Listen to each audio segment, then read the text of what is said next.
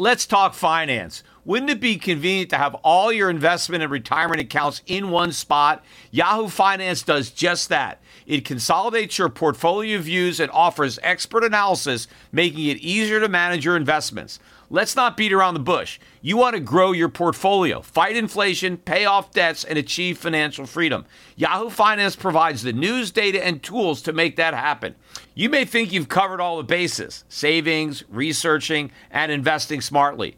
But to truly excel, you need Yahoo Finance in your corner. A holistic perspective is crucial for success, and Yahoo Finance ensures you have it. With a massive community of over 90 million users monthly, Yahoo Finance is here to guide you on your path to financial success. For comprehensive financial news and analysis, visit the brand behind every great investor, Yahoo Finance, the #1 financial destination, yahoofinance.com. That's yahoofinance.com. In my early days, I faced a pivotal moment in my career. Instead of following the herd into traditional finance, I charted my own course. Despite skepticism, I founded my investment firm driven by a belief in economic truth and fiscal responsibility. Through perseverance, I established myself as a leading voice in finance, proving that sometimes blazing your own path is the best way to succeed. To get what you want, sometimes you have to challenge the status quo and blaze your own trail. That's what Harry's did. Seeing people tricked by expensive razors, Harry's took a stand. Instead of pricey options, they offer high-quality razors at a fraction of the cost. That's why when it comes to grooming my face, I use Harry's. Harry's understands the value of quality without breaking the bank.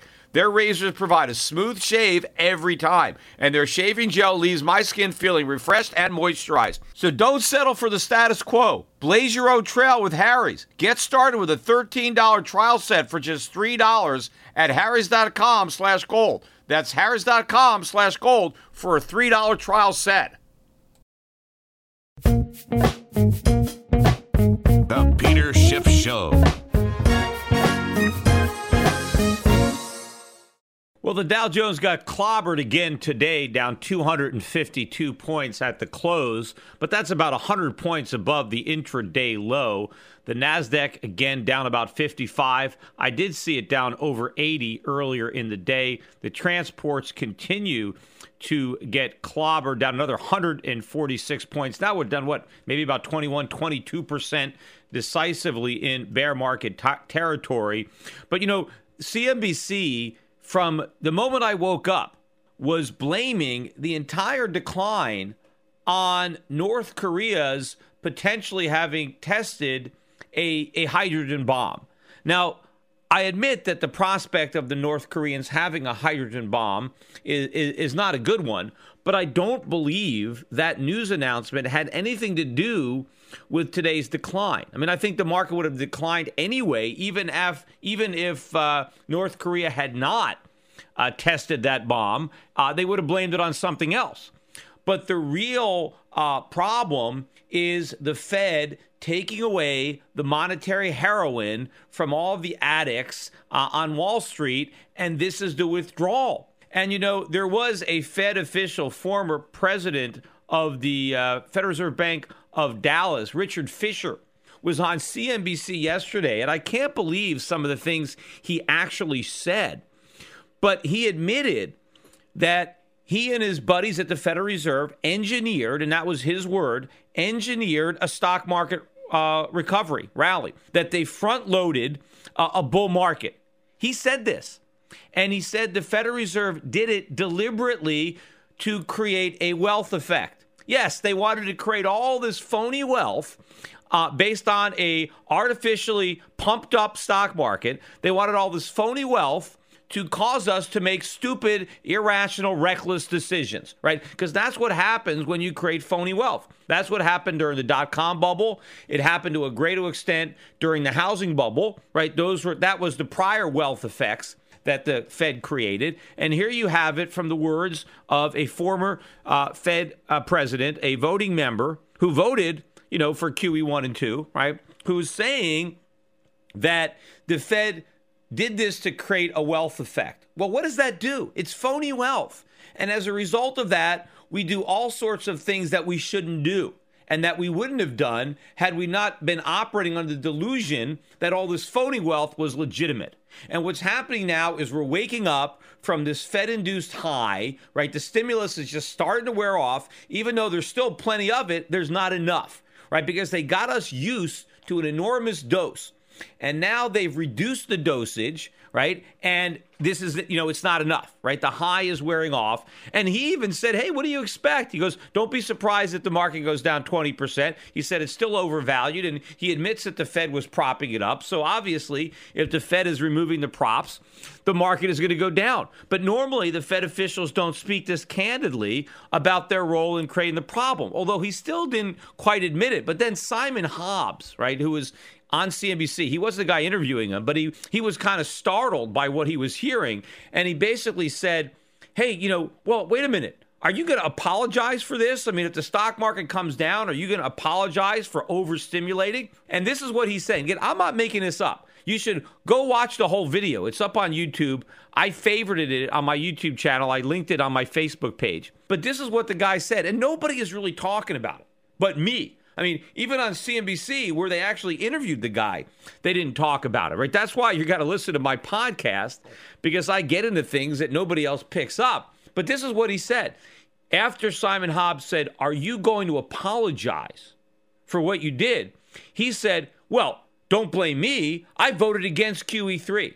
And then he went on. So in other words, he said, I don't have to apologize because I voted against QE3. In other words, he is throwing all of his former colleagues under the bus, because by saying, don't blame me, I voted against QE3, what he's saying is you can blame everybody who voted for it, which would include Janet Yellen.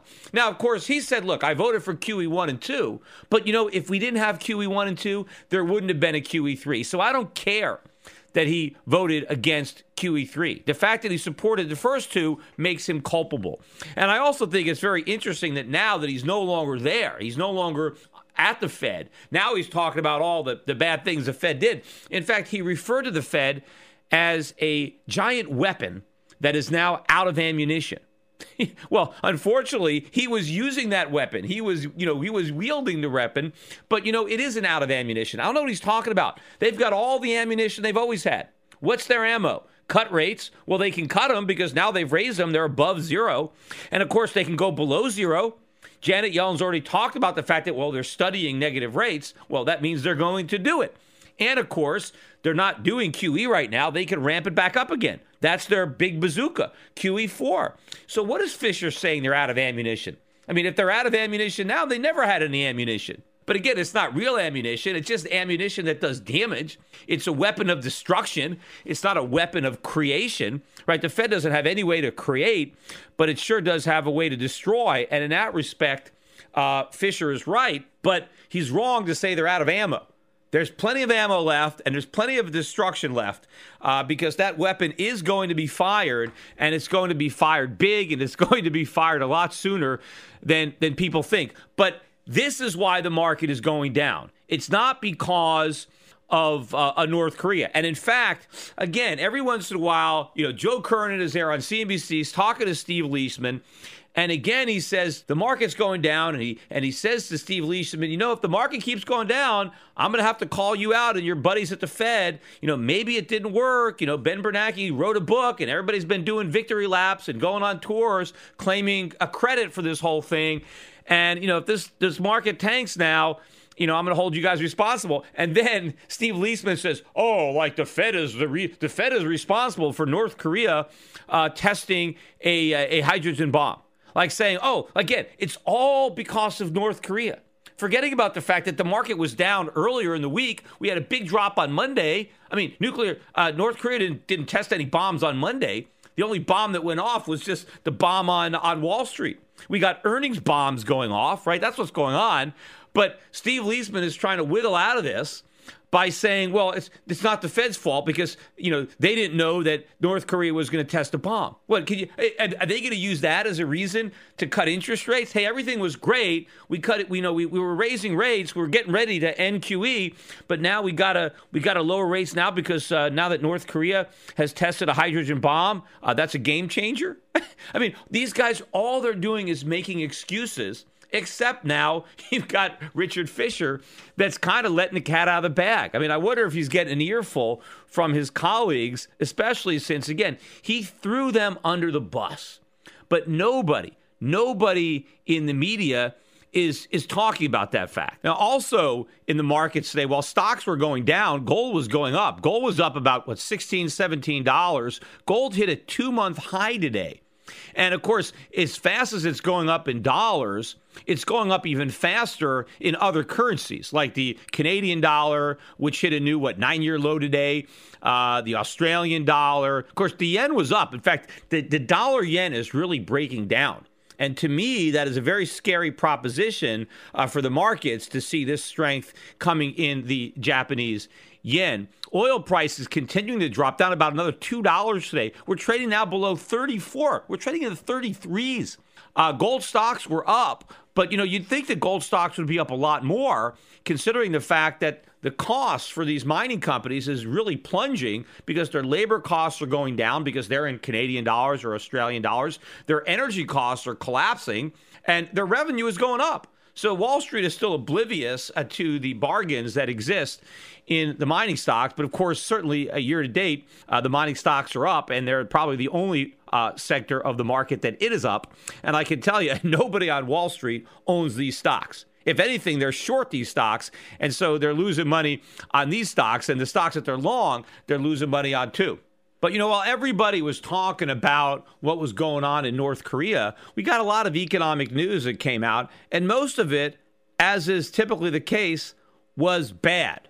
Right? Let's start with the news that came out yesterday on vehicle sales. Everybody has been excited about vehicle sales, and they were a big disappointment. In fact, we're at a 6-month low. I mean, yes, last year was a record for auto sales, but December was a 6-month low.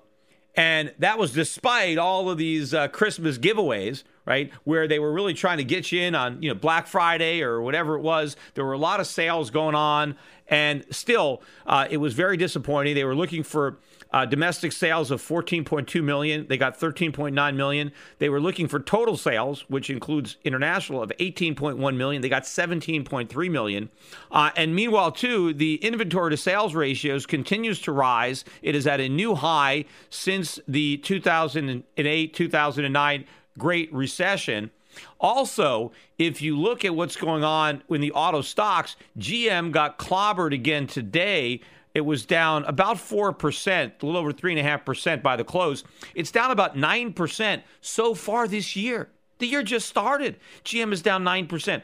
It's now down more than 20% from its 52-week high that it traded at late last year. That's a bear market. So what does this tell you? The inventory to sales ratios are climbing, right? All these unsold cars are piling up, in the showrooms, and General Motors stock is in a bear market. That's telling me that the auto bubble is over. It's popped. And this is the biggest bubble yet when you look at the number of people who are leasing versus buying, look at the length of the loans, how long people are borrowing, 7-8 year loans, the credit quality of the borrowers. And of course, all these people that were induced into buying cars they couldn't afford with cheap financing are about to lose their jobs. First of all, there's going to be a lot of layoffs in the automobile sector. Look, if the auto companies, if General Motors, Ford, if they got a lot of cars they can't sell, what does that mean? That means they're going to stop producing them. Why produce more cars when you can't sell the cars you've already produced, right? So now there's all kinds of layoffs in production at the factories. And these are good jobs, right? These are high-paying jobs. They're going to go. Also, they're not going to need as many car salesmen, right? If they, people aren't buying cars, we don't need people to sell cars. But what about all the supplies? There's a lot of companies in the auto supply chain that feed off of the car production and the car sales. So when GM doesn't produce as many cars, they don't need as many parts. So the layoffs are basically going to, trickle down throughout the entire automobile sector. And again, these are higher paying jobs that are going to disappear. And some of these people have car loans that they're not going to be able to repay. What about all the people that work in retail? I've said, and I was saying it all last year, that starting in January of 2016, we were going to start to see all the layoffs, right? Because I saw the retail sales numbers were horrible, They were disappointing. Stock prices were falling. I said, people probably don't want to lay people off at the end of the year. It's a downer to put a pig slip in somebody's stocking. So people wait till after the new year to start laying people off. And sure enough, after the close today, Macy's announced a $400 million restructuring. They're closing stores. They're laying off thousands of workers because of disappointing sales throughout the year and during the holiday season. And so it begins, right? It's not just Macy's.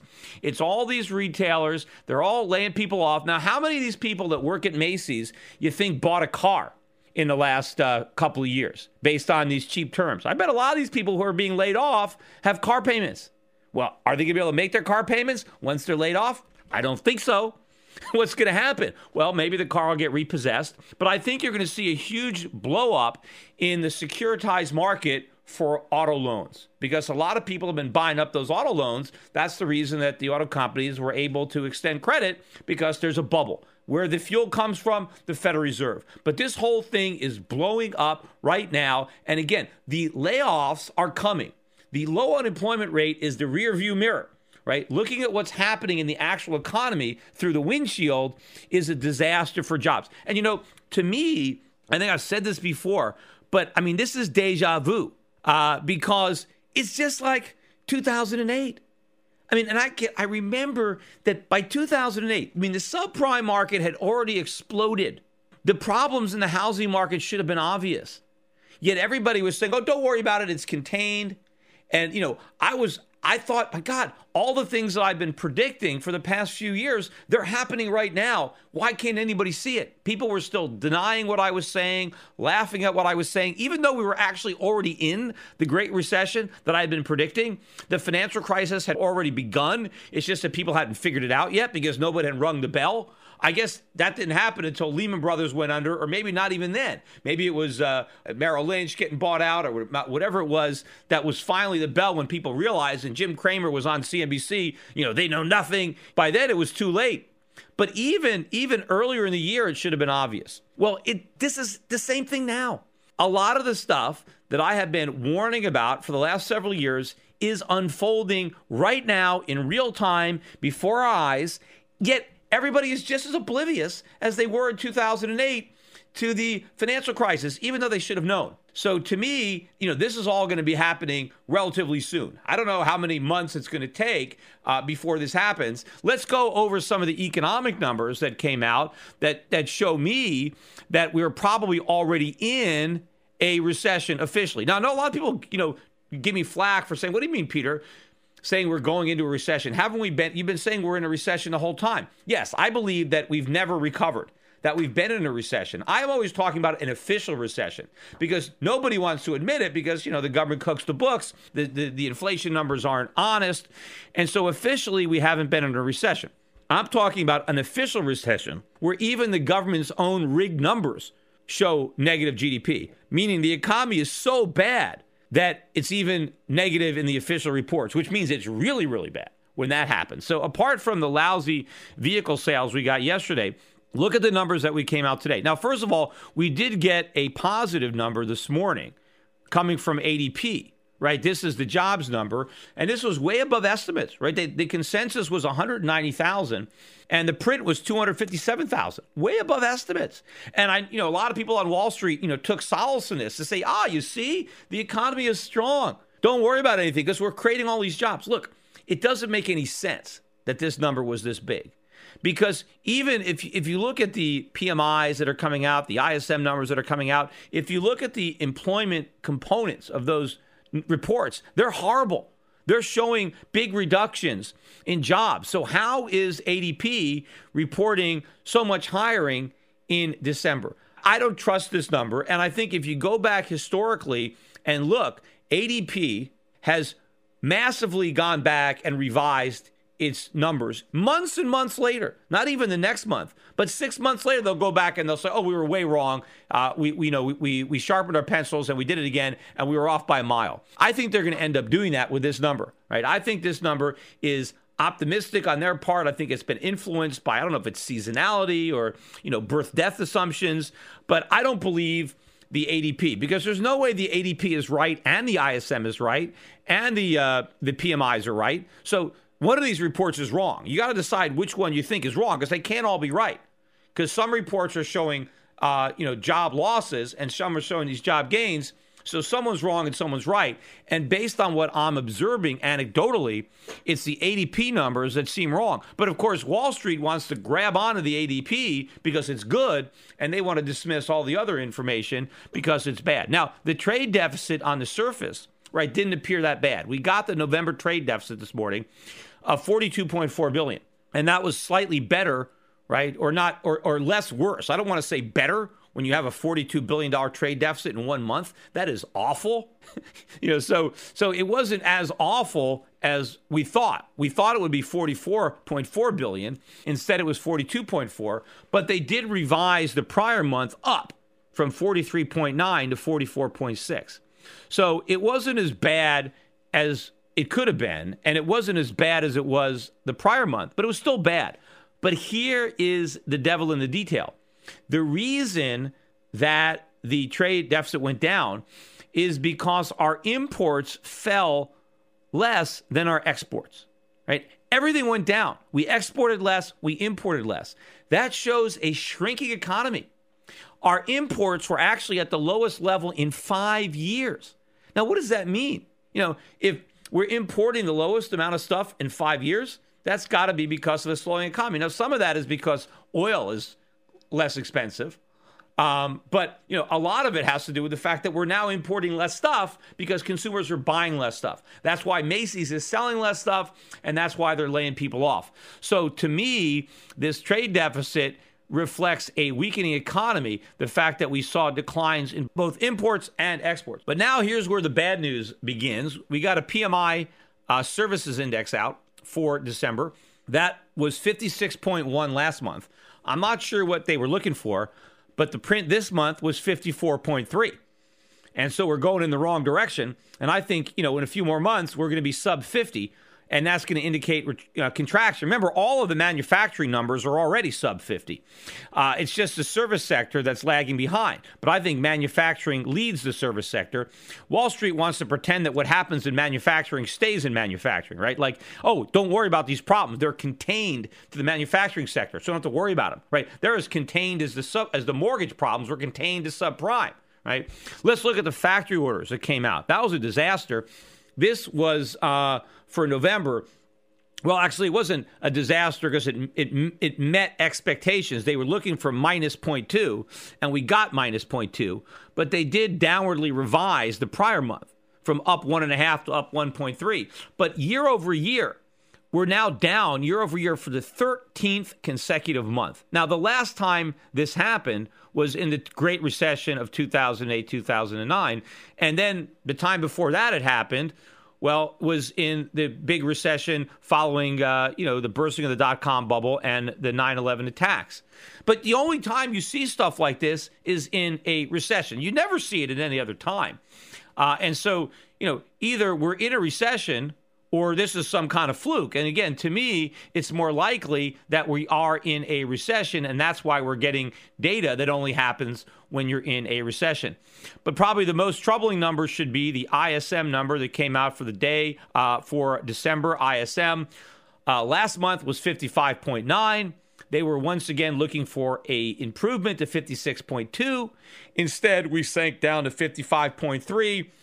This is the lowest level in, a year and a half, 2 years, something like that. And we're continuing to move down in the service sector. And again, you're going to see more and more declines in the months ahead, especially with the wealth effect, right? Because the phony wealth effect that Dick Fisher admitted to having orchestrated, engineered at the Fed, well, as that phony wealth is going away, you're going to have the reverse wealth effect. And what is the wealth effect, right? People feel richer, so they go out and spend money that they wouldn't have spent if they realized how poor they were. Well, when the wealth effect wears off, people realize, oh my God, I made a bunch of mistakes. I shouldn't have bought that. I shouldn't have done that because I don't have all the money I thought I have. And now I have to behave differently, right? It's like, imagine if you thought you won the lottery and then you went in, you quit your job and you did all sorts of things.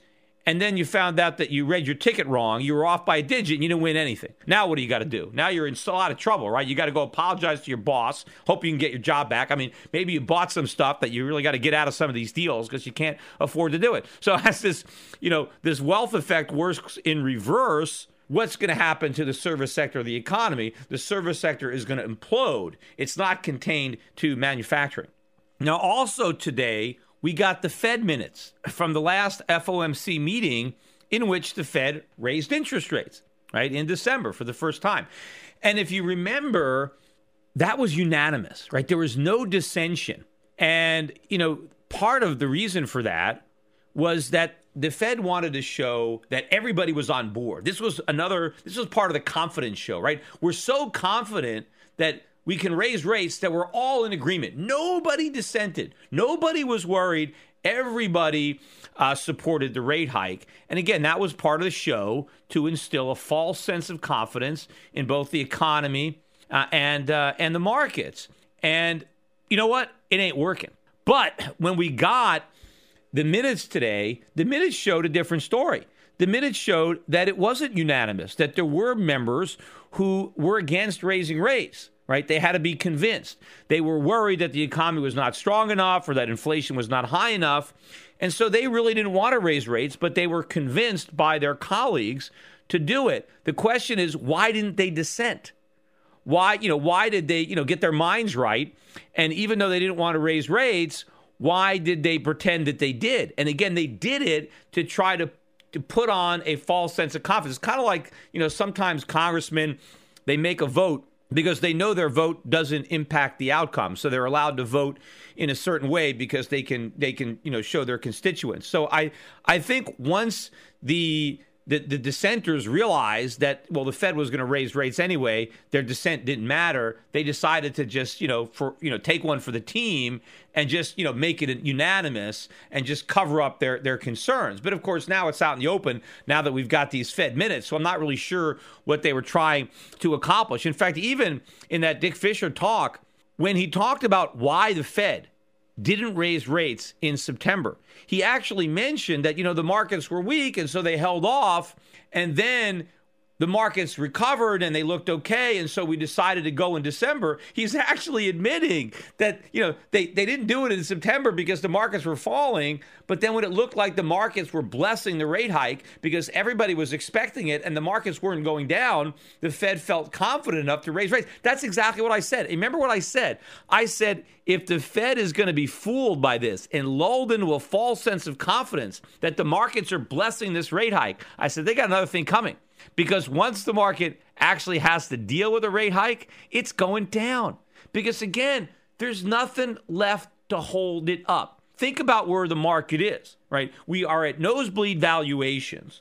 Companies have loaded up on debt, buying back stock. Profits are falling. Sales are falling. And the Fed is raising rates? I mean, you couldn't imagine a worse scenario for the stock market. I mean, it's got nowhere to go but down. And the thing is, when is it going to stop falling? How much lower is the Fed going to let the market go, right? How much air is going to allow to come out of this bubble before it comes to its rescue? Because again, I disagree with Fisher. They're not out of ammo. The Fed's not going to say, hey, we're out of ammo. Nothing we could do. And wait till some of these bad loans start to go into default, and some of the financial institutions. I mean, what's going to happen when this whole thing unravels? And the one thing that hasn't happened yet, the nail in the coffin, is the reversal in the dollar. The dollar is still strengthening against most currencies. It's been down against the yuan. The Chinese yuan has been falling. And everybody's been making a big deal about the weakness in the yuan. Look, the yuan is going down against the dollar. It's not going down against the other currencies. I mean, it's going down against the yen now because even the dollar is going down against the yen. But the yuan is not really weakening that much. The Chinese are trying to let the yuan mimic other currencies. They've already said that. They said they want the yuan to trade, not just be fixed to the dollar. Well, this is going to work both ways. Everybody is expecting the yuan to collapse, right? Kyle Bass, who was one of the guys that got it right in subprime, he's getting it wrong, I think, in the yuan. I mean, he looks like he's right now. He's been recommending that, you short the yuan because he's going to get killed. I think this is a sucker move. It's a bear trap. The real move in the yuan is going to be way up. Because what's going to happen when the dollar reverses and start to fall against all the other currencies, China's going to let it fall against the yuan. See, when the Fed did QE1 and QE2, and the dollar was tanking against all the other currencies, it wasn't tanking against the yuan because the Chinese interfered. They wouldn't let it happen. They're not going to do it next time. That's what they're telling us. That is the big difference. That's the game-changing event. So everybody is worried about the yuan going down. They should really be worrying about the dollar going down, because the next time it goes down, it's going down for the count. It's not going to be saved by the bell. I mean, last time, ironically, the dollar collapse was saved by the financial crisis. Well, next time, it's not a financial crisis. The Fed isn't going to let that happen. It's going to be a dollar crisis. And ultimately, it's going to be a sovereign debt crisis in the United States when people realize what good is being repaid in currency that has very little value. That is the crisis that's coming. But still, so far, people remain oblivious to that reality, just like they remained oblivious to the reality of the 2008 financial crisis right up until we're about to go over the edge of the cliff. Well, we're now, pulling up to an even bigger cliff, and we're still about to go over the edge. And everybody else who was blind last time is just as clueless this time. There's so much factually incorrect information and underreporting by legacy media today. Shouldn't there be truth in media? Well, there is. Truth in Media. Recently, a novel thought is now a reality with truthinmedia.com. Led by award-winning journalist Ben Swan, truthinmedia.com is the source for uninfluenced, reliable, fearless news, where journalists pursue real questions, not conspiracies. Make truthinmedia.com your default browser's homepage today and get breaking news and commentary that speaks the truth to power. It's also where you can tune into the Peter Schiff Show every week. Visit truthinmedia.com today. That's truthinmedia.com. Access the Truth in Media RSS feed by visiting truthinmedia.com/feed. Attention listeners, I have an urgent message for you. We're in the middle of a war. The global conflict is destroying the lives of millions without a single bomb being dropped. It's called the International Currency War, and your bank account has been drafted to fight. The victims in this conflict are our currencies, the dollar, the euro, the yen, the pound. They are all heading to zero as irresponsible central banks compete to see who can print the most the fastest. But there's one form of money politicians and central banks can't destroy: gold.